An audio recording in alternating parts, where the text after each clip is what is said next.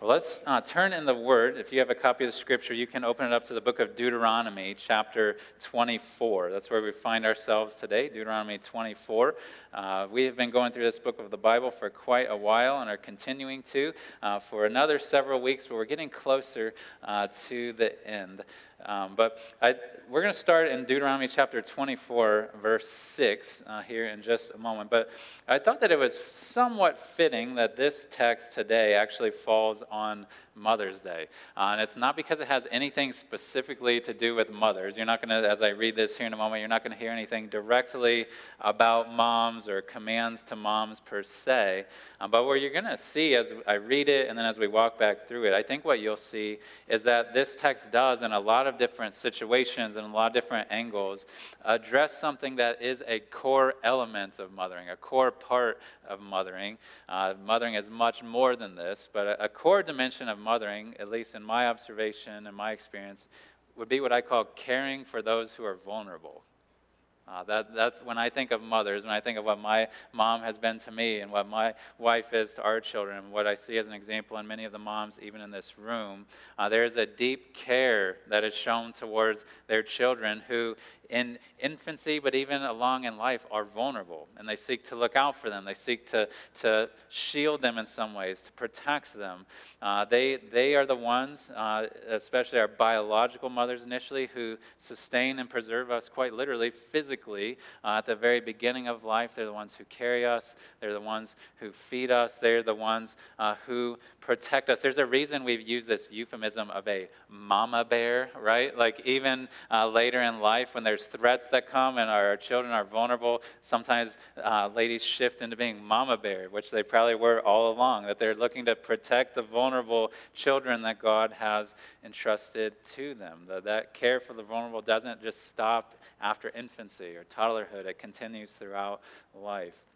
And what we're going to see as we come to this text today is Moses, we've been seeing him retell the law that he had received at Mount Sinai. He's retelling the law to this new generation of Israelites as they're about to go into the promised land. What we're going to see in today's text is numerous examples, kind of like rapid fire like we saw a couple weeks ago, of various laws, but there's going to be a common theme I think you'll see emerge of caring for the vulnerable, looking out for people who maybe don't have anyone else who would look out for them or who could protect them.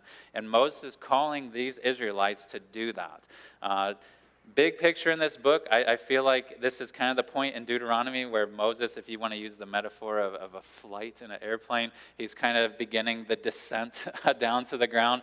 We've been flying around looking at a bunch of different laws, and he's going to share some more specifics here, but then especially starting next week, we're going to see him start to land the plane slowly.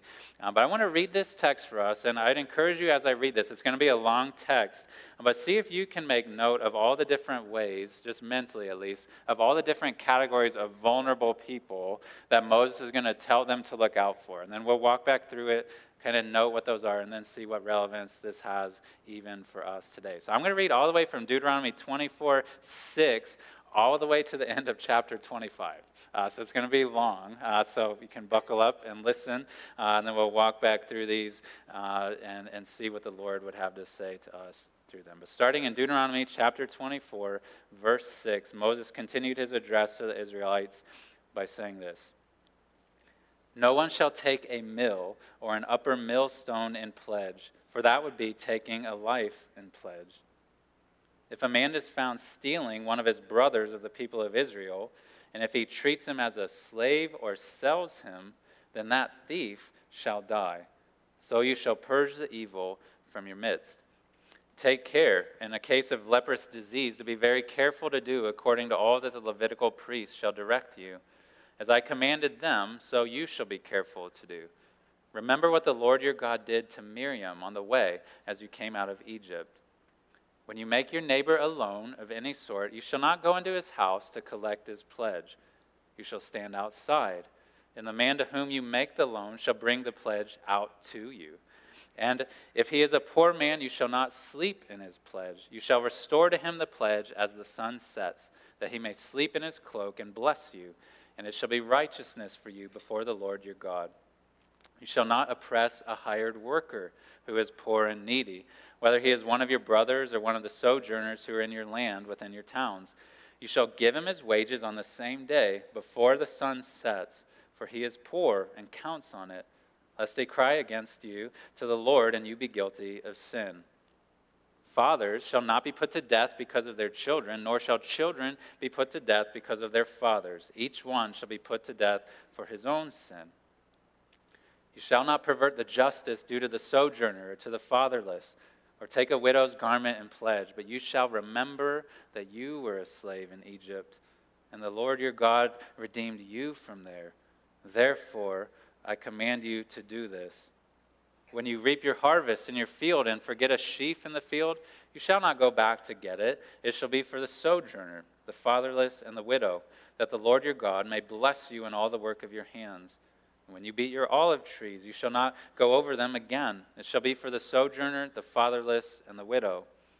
When you gather the grapes of your vineyard, you shall not strip it afterward. It shall be for the sojourner, the fatherless, and the widow. You shall remember that you were a slave in the land of Egypt. Therefore, I command you to do this. And on to chapter 25. If there is a dispute between men, and they come into court, and the judges decide between them, acquitting the innocent and condemning the guilty, then if the guilty man deserves to be beaten, the judge shall cause him to lie down and be beaten in his presence with a number of stripes in proportion to his offense. 40 stripes may be given him, but not more. Lest, if one should go on to beat him with more stripes than these, your brother be degraded in your sight. You shall not muzzle an ox when it is treading out the grain. If brothers dwell together and one of them dies and has no son, the wife of the dead man shall not be married outside the family to a stranger. Her husband's brother shall go into her and take her as his wife and perform the duty of a husband's brother to her. And the first son whom she bears shall succeed to the name of his dead brother, that his name may not be blotted out of Israel. And if the man does not wish to take his brother's wife, then his brother's wife shall go up to the gate to the elders and say, My husband's brother refuses to perpetuate his brother's name in Israel. He will not perform the duty of a husband's brother to me. Then the elders of his city shall call him and speak to him, and if he persists, saying, I do not wish to take her, then his brother's wife shall go up to him in the presence of the elders, and pull his sandal off his foot, and spit in his face.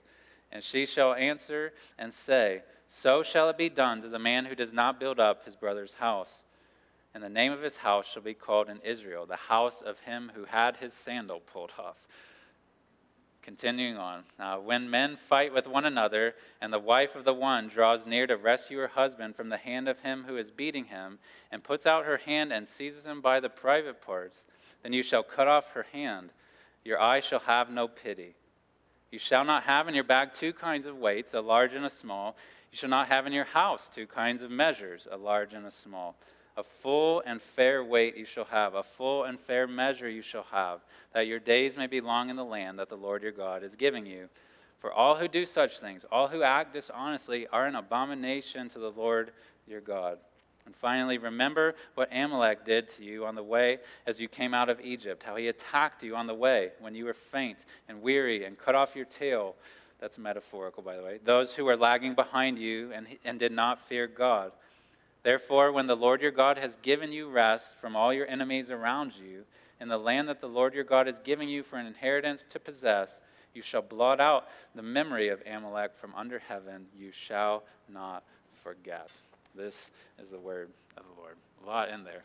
I want to briefly try to explain most of these. I'm not remotely going to dive into the depths of all these. Some I might not even address at all for the sake of time, but I want to walk back through these texts and at least try to summarize with many of them how Moses, and God through Moses, was calling the Israelites to respect vulnerable people, to look out for people who are in vulnerable positions, vulnerable places in society, and to treat them with dignity. And so I want to start back at the beginning and kind of walk through these one by one. And I'm going to call this section of the sermon Making the Commands, just trying to summarize what the commands were that Moses was making.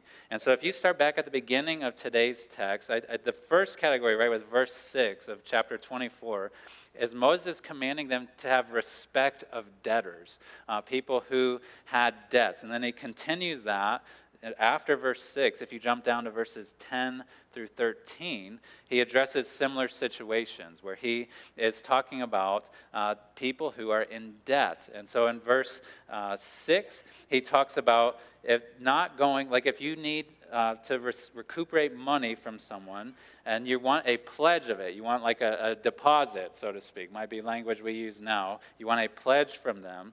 He says, don't take from them as a pledge a mill, like a stone that they would have used, or a bottom stone or a top stone that they would have used to ground flour so they could make bread and be able to just eat as a family. He's saying, don't take that as their pledge. He says, if you do, you're taking a life in pledge. You're taking away their very ability to eat as a part of this business transaction that you're making. He says, don't treat them that way in verse 6. And then in 10 to 13, he's talking again about a pledge that a person who is owed money may seek to get from the person who owes to them. And he tells them, when you go to receive that pledge, he says to treat them with dignity. He says, don't go into his house to get it. Like that is his house.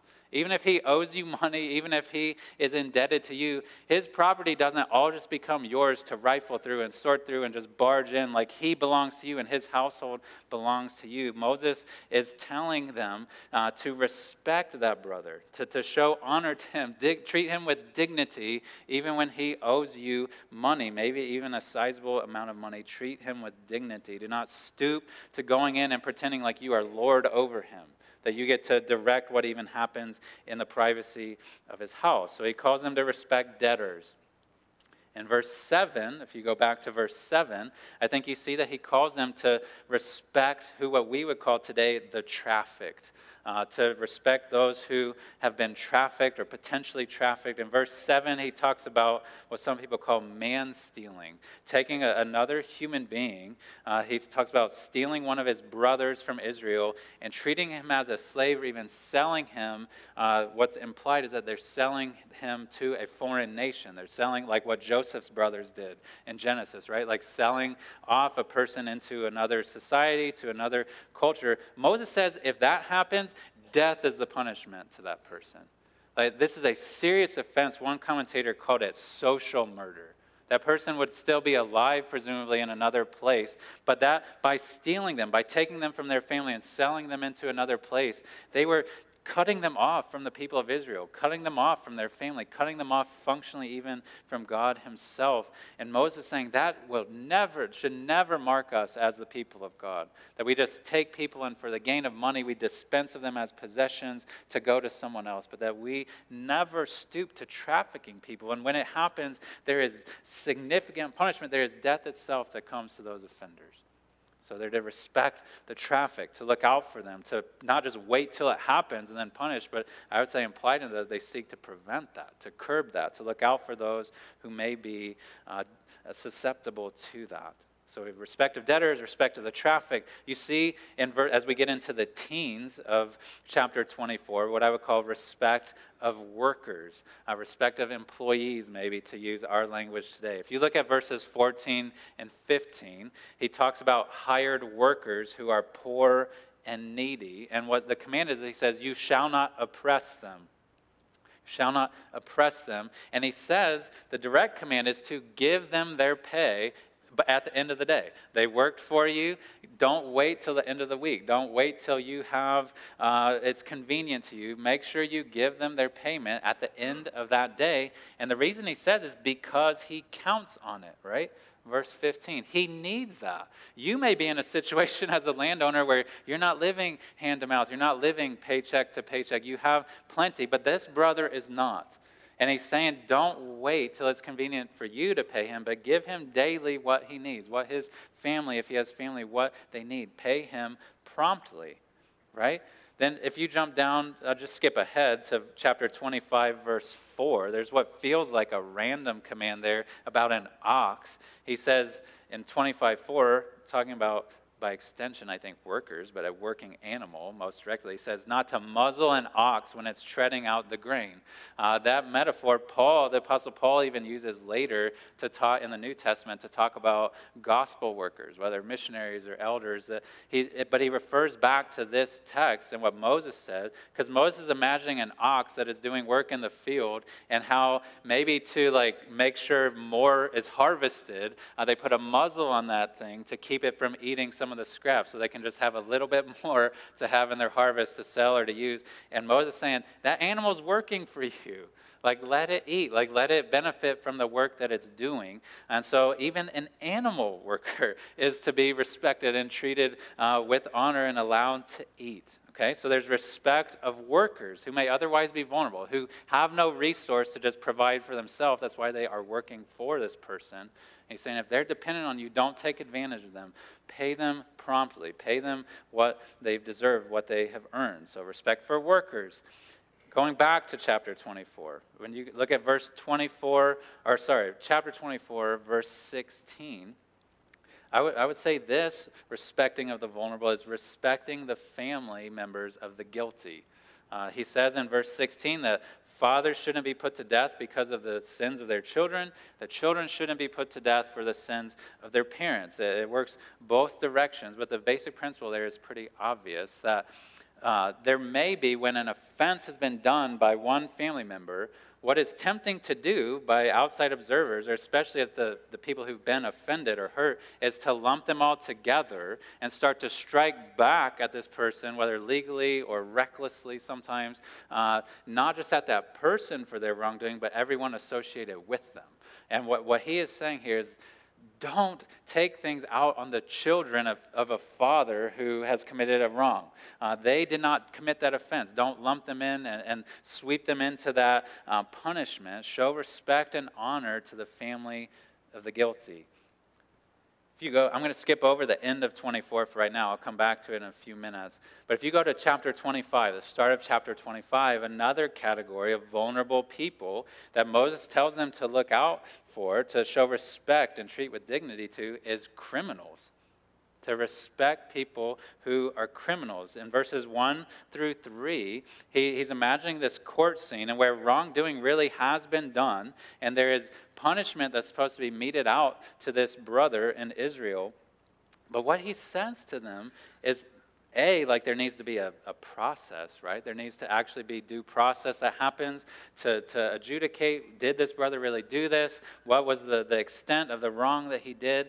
But he's assuming, okay, if that has happened, then there is a guilty man, a proven guilty man who even deserves to be beaten. That would have been a punishment that they brought forth for his offense. Moses sets limits on it. He sets parameters on it. He says this far and no more, right? He says that 40 stripes, verse 3, may be given him, but no more. And this is why it became a common practice in Jewish circles to give 39 lashes, right? So he says 40 stripes and no more. But the reason he says in verse 3 that is to be outside of offenses that are capital punishment offenses in Deuteronomy. When it's offenses like this, he sets a limit to it. He says why. In verse 3, he says, lest if one should go on to beat him with more stripes than these, your brother would be degraded in your sight. And so Moses has a heart somehow of compassion toward this brother who has done a grave offense, not one that's punishable by death, but it's something severely wrong, heinous. And Moses is saying that brother must not be degraded in the sight of Israel.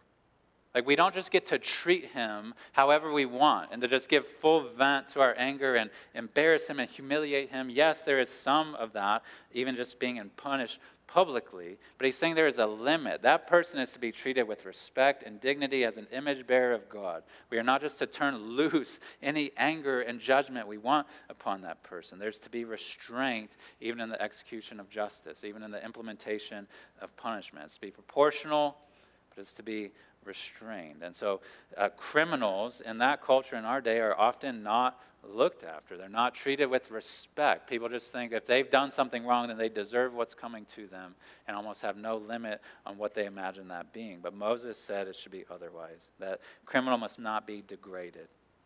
If you go to the next verses, a chunk, verses 5 through 10 of chapter 25, Moses is commanding what I would call respect. I don't know a quick way to say this. Respect of the sonless widow.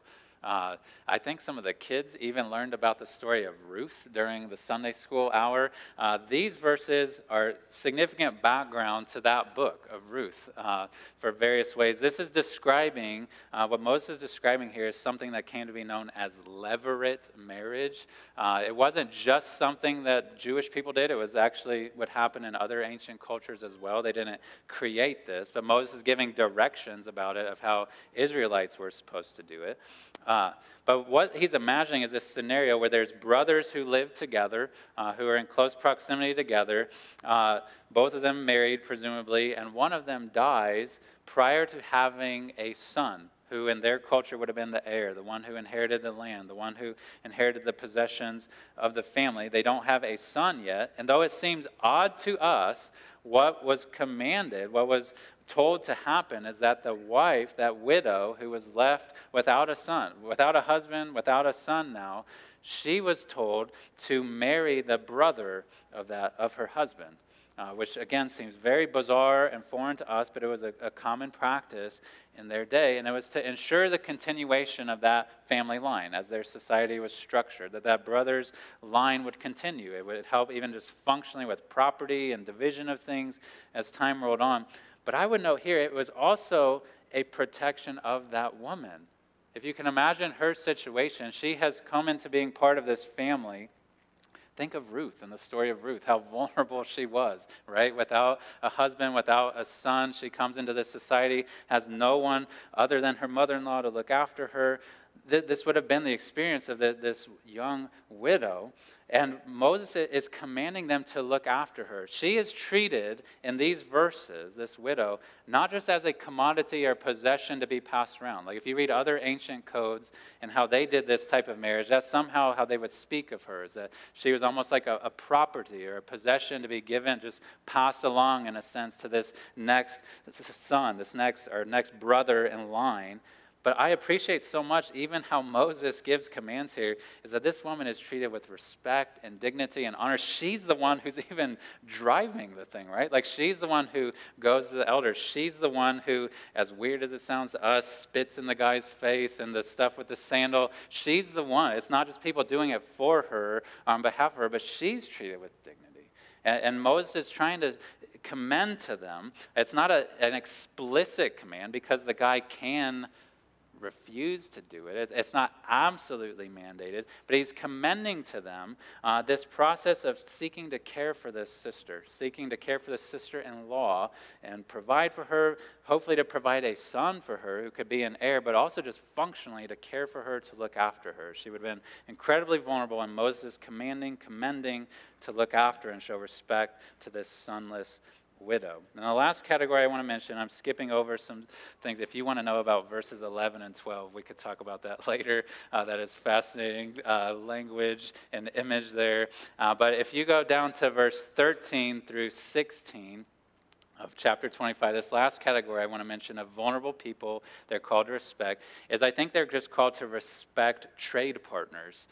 Called to respect people that they're going to be trading with. So in verses 13 to 16, he's calling for them to have fair measures, fair weights. How they would have made transactions would have often been in a balance of some sort where they're weighing a certain amount of this substance and seeing how much it is so they know based on the given rate that it's going for that they give a certain amount of money or resource for that.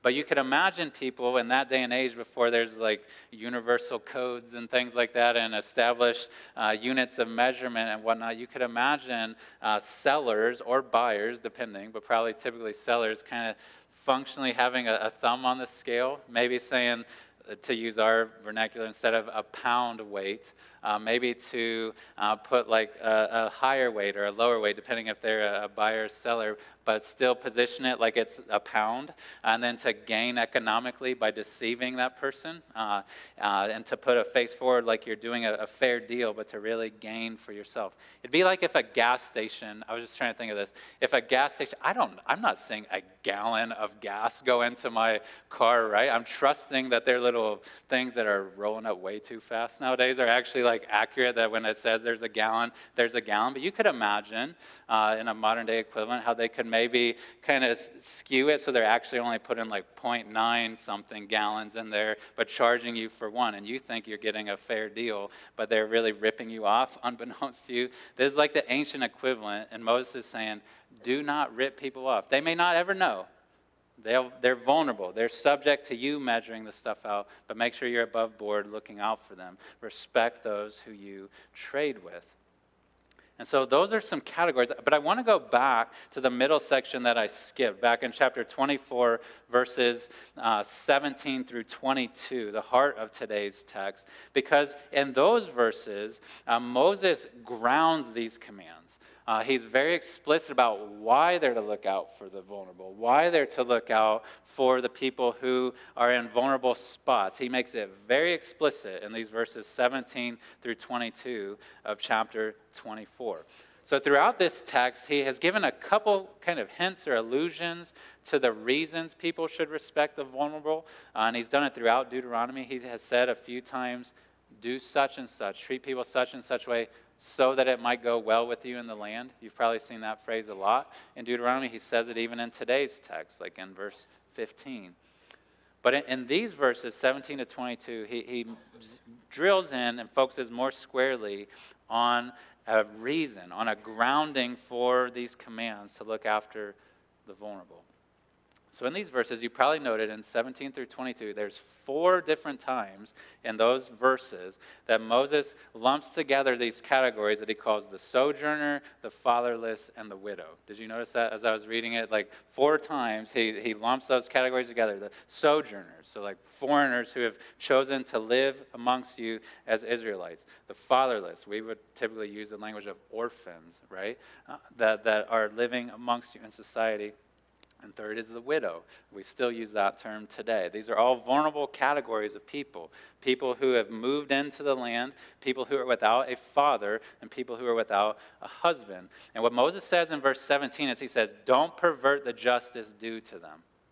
So don't pervert the justice that is due to him. They deserve respect. They deserve fairness. But even more than that, not perverting justice, He doesn't even just let them stay at arm's length and think, well, as long as I don't do wrong to them, then I'm good. He actually commands them to provide for them, right? As he talks about their vineyards and their orchards and their fields, and he commands them as they're going through their harvest. I don't even know how this all works. I have said so many times, I am not a farmer or remotely close to it, but I can even understand these texts. He's saying when they go through to reap the harvest, or they're shaking down the olives, and some stay on the vine, or when they're going through their vineyards and there's grapes that are still there, he's saying don't go back and just grab every single one you can to be able to sell, to be able to store up for yourself. He's saying the ones that stay or the ones that fall, let them be. Again, think of the story of Ruth, right? And when she's going around and picking up the extras that are on the ground, if you've read that story, that was commanded by Moses, is to leave those for these categories of people, for the foreigners, the fatherless, and the widows. And he says in this text twice, he says explicitly why they're supposed to do that. He doesn't just say do it. It says, do this because of something. There's some reason I'm telling you to do this. I want to show you those. They are almost verbatim, verse 18 and verse 22. So he's telling them these commands to provide for them. But in verse 18, he says this, you shall remember that you were a slave in Egypt, and the Lord your God redeemed you from there. Therefore, I command you to do this. All right, so he's saying, remember, you were a slave back in Egypt. You were vulnerable. You had no ability to rescue yourself or to free yourself, but God saw you and he redeemed you. He looked on you and your vulnerability and spared you, provided for you, and is continuing to do so. Therefore, I command you to do this for other people. right? You've received this, do it for others. And then he says almost the same thing down in verse 22 after he's given these commands about the grapes and the olives and those things. Verse 22, he says, you shall remember that you were a slave in the land of Egypt, therefore I command you to do this. So same language again. He's not just throwing a command out into thin air like, this is just something you guys need to do, just suck it up and do it. He's saying, there's a reason I'm telling you to do this, that I'm telling you to look out for these people, to care for them. It's because God looked out for you. Like God looked upon you in your vulnerable state and rescued you out of the hand of Pharaoh, right? And this generation that's hearing this would have been prone to forget that. Some of them had never even lived through that, but it had happened nonetheless. God had rescued their people from the land of Egypt. He had rescued them from the most powerful man on the earth at that time through signs and wonders, and he had gone and confronted Pharaoh, right? Through Moses and through these plagues, God himself stood up for them when they could not stand up for themselves. And he's saying, when there are people amongst you now who are vulnerable, who have no one to look out for them, who could be easily mistreated, who could be easily taken advantage of, because God has looked out for you, you look out for them. And so I want to call us, as we think about this now for us, I want us to think about the reality, given this context here, the reality that we, if we are believers in Christ, we have a worse slavery than slavery to Pharaoh. And we have a greater rescue that we've experienced than what they had experienced. Right? They had been enslaved to Pharaoh. They had been forced to make bricks and forced to serve him mercilessly. He had them under his thumb. But we have a worse slavery. We have a slavery to sin. We have a slavery to Satan, even himself, that we are born into. I would take slavery to Pharaoh over slavery to him every day of the week. But we are born as human beings into slavery to sin, slavery to Satan, into service of him. We're born into it, we're enslaved under him, and you cannot free yourself. Right? You can't. I can't free myself. We are under his rule, we are under the rule of sin. But unlike them in Egypt, we're complicit in our slavery to sin and Satan. We don't just purely long to be out from under it. We like sinning. We like following evil. We like rebelling against God. But even in that state of slavery and weakness and inability to free ourselves and kind of liking it as we do, God had compassion upon us. Right? God looked upon us as who were his enemies, as who could not free ourselves. And instead of just leaving us in that state and letting us just suffer and let us be crushed under the weight of our slavery and under the weight of his judgment, God looked upon us and had compassion upon us. Just like he looked upon the Israelites and had compassion upon them and sent a rescuer, sent a redeemer of sorts, Moses, to free them, God has sent us his very son. God has sent Christ into the world towards us who were his enemies, to us who were enslaved under Satan's rule and sin's dominion. And Christ has redeemed us, who could not redeem ourselves. He came into this world, and he didn't just provide from the heavenly riches that he had and just dole it out on us, say, here you go, guys. The way he redeemed us was by suffering for us. By entering into our humanity, by living faithfully, living obediently to God, and then at the cross is where our deliverance happened. Theirs happened at the Red Sea, ours happened at the cross, because Jesus suffered in our place. He bore the full wrath of God that should be coming down upon us as God's enemies, as the ones who were his rebels towards him. Jesus bore that upon the cross. Thinking of this text where they were to not degrade the criminal, Jesus was beyond degraded at the cross, right? There was no limit to the strikes. There was no limit to the punishment. God the Father himself poured out all his wrath for our sin upon his son Jesus, and he put him to death as a substitute for us. He was laid in the tomb, and it seemed like slavery is just going to continue. Even this righteous one who came to free us has been crushed under the weight of death too. But God the Father raised him from the dead that Sunday morning long ago that we celebrated a few Sundays ago. He raised him from the dead, and Jesus now has conquered death and can free us, has freed many of us from our slavery to sin. He has done what we cannot do for ourselves, that he has broken the shackles that we sang about earlier of sin that controlled us. He has made it so that we might be forgiven of our sin because he suffered, and we might be freed from our sin because he lives. He has rescued us. He has given us an even greater rescue than what they experienced in the Exodus, right? He has delivered us. He looked upon us in our vulnerable state and freed us.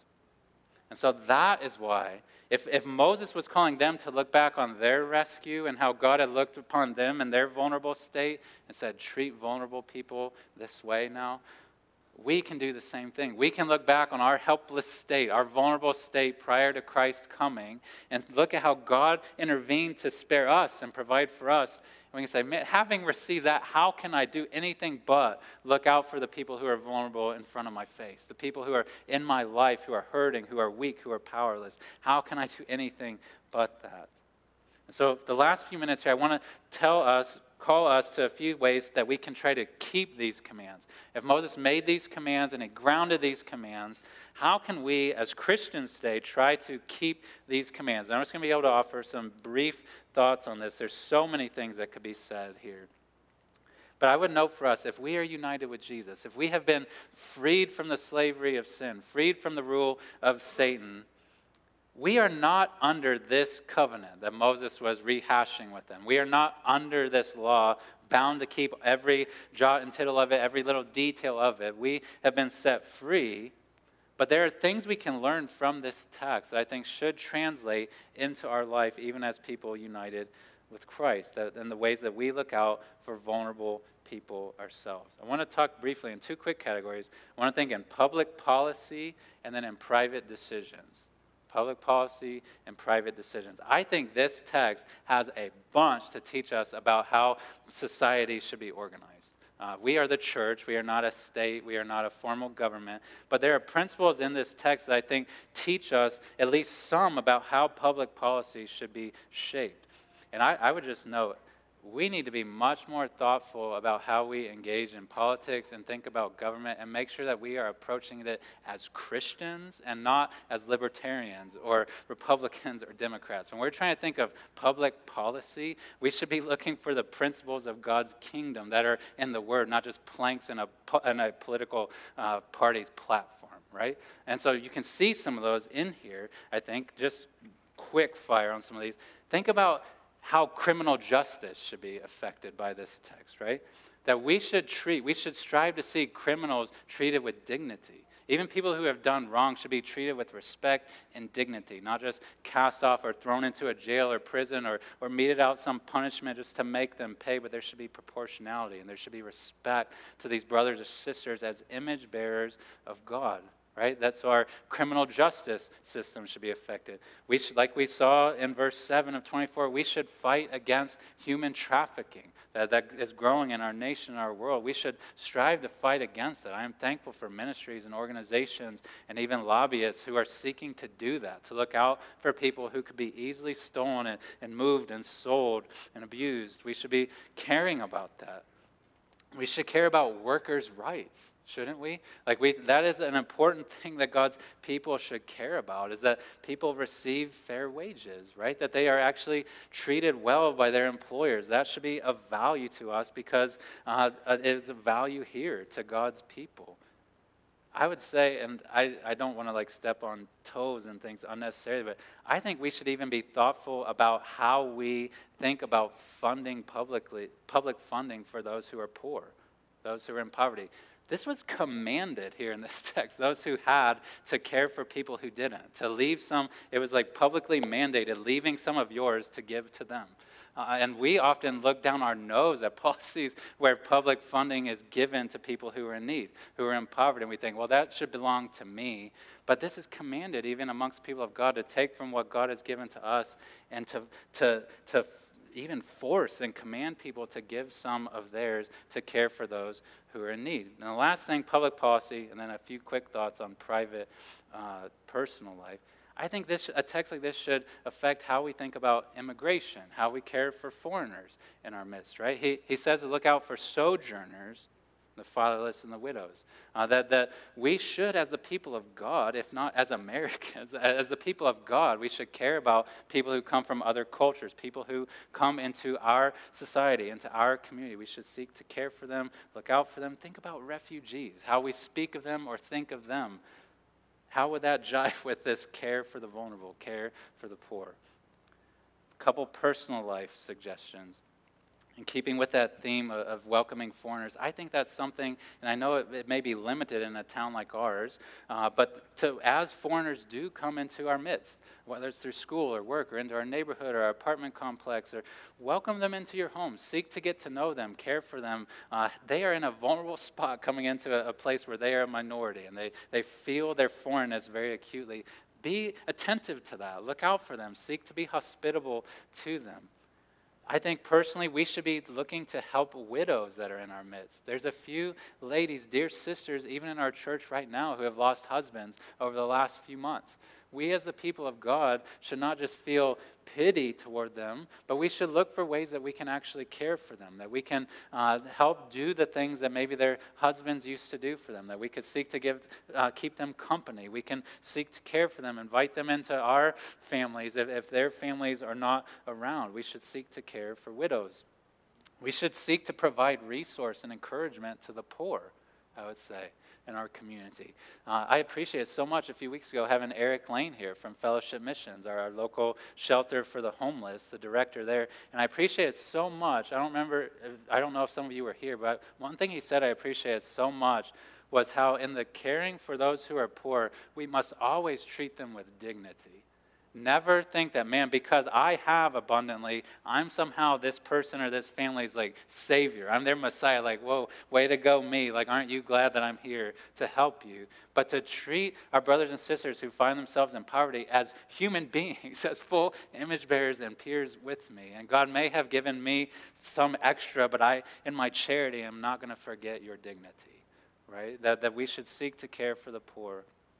We should think about ways that we could be involved in foster care, I would say, in adoption based on texts like these. There are orphans that are in our community. There are people who have lost their parents, either maybe lost their life or they've gone into the criminal justice system, who need cared for. And so that's a tangible way we can seek to live out this principle of caring for the vulnerable. But this doesn't always come easy to us, to look out for the vulnerable. Sometimes we're just tempted to keep to ourselves, to just look at our own life and to not have the needle be moved of compassion as we look upon people who are vulnerable. And maybe that's where you're at today, where you feel like, man, I know I should care about these people. I know that I should care about their situation, but it doesn't do it for me. It doesn't move the needle for me. If that is you, I would commend you, encourage you to do what Moses told them to do. Is to go back, and if you're a Christian, remember how you were rescued. Remember that you were once vulnerable too. Even if you've grown up with a silver spoon in your mouth and you've had every ease in your life in general, like I have, spiritually you were vulnerable as vulnerable could be. And God looked upon you and had compassion upon you and sent you a Savior, sent you a rescuer. Remember how He has cared for you. Start there. Don't just look at this person who's hurting and think, I just want to look at them and be moved by their plight. Look back at your own plight and how God has delivered you, how He's looked out for you, and let that melt the hardness of heart. Because you may not have your heart melted by just looking at this brother or sister who's hurting you and think they deserve that, or you may have these low thoughts of them, but when you look back at your plight, when you look back at the cell you were freed from, how can that not move you to say, I want to help those who are in need. I want to help those who are hurting. I want to help those who are vulnerable. We should not be motivated by cold obligation to each other, but by warm thankfulness to God for how He's delivered us, and then seek to live that out in how we relate to others. Last thing I want to say before we sing, I was thinking about at least my experience as a parent, been a parent almost 13 years now. what has happened to me as I became a father and had my own child and children to care for is I started replaying the ways that my parents had cared for me, like things that I just had always taken for granted and not even realized it, all the ways that they had looked out for me, that my mom had carried me, that they had fed me, that my dad had worked tons of hours to care for us. They had disciplined us when we were acting like fools. They had provided for us again and again. I just had never really realized the depth of how vulnerable and foolish and weak I was, or the extent of their love for me that they had shown me even when I didn't realize it. But as that started to set into me, and I kind of looked quickly with retrospect based on being a parent now, what that effect that had on me is it made me want to, in a sense, pay that forward to my kids. To think, man, my mom and dad, how they cared for me, how they looked out for me, the ways that they selflessly, tirelessly provided for me and looked out for me. I don't want me to just be the terminal point of that. Like, as somebody who's received that, I want to care for my kids who are vulnerable. I want to show them the same love that has been shown to me. And in the same way, we can look back at the provision that has been given to us, that we maybe haven't even fully realized the scope of, the compassion and mercy and grace that God has shown to us when we were vulnerable. Let's think upon that, and as the depths of that sink in, let that move us to try to extend that same type of care, that same type of love to the people who are vulnerable around us. Amen? I invite you to stand. I'm going to pray. We're going to sing a closing song, then I'll leave you with a word of benediction on this Mother's Day. But let's pray together. Father in heaven, we come to you as people apart from your Son Jesus who are unspeakably vulnerable, who are weak and powerless to save ourselves, who are born under and live under the rule of Satan and the dominion of sin. But God, we are grateful that you looked upon us in our helpless state and you sent a rescuer. You delivered us. You have brought us out of that slavery and that darkness, and you've brought us into light. You've brought us into life. God, may we then, therefore, look at the people in our life who are vulnerable, the people around us who are hurting, who are in need, who are maybe under the thumb of others, and may we look out for them the way that you have looked out for us. May we seek to be your hands and your feet to them here and all around this world. And we pray this in the name of Christ. Amen.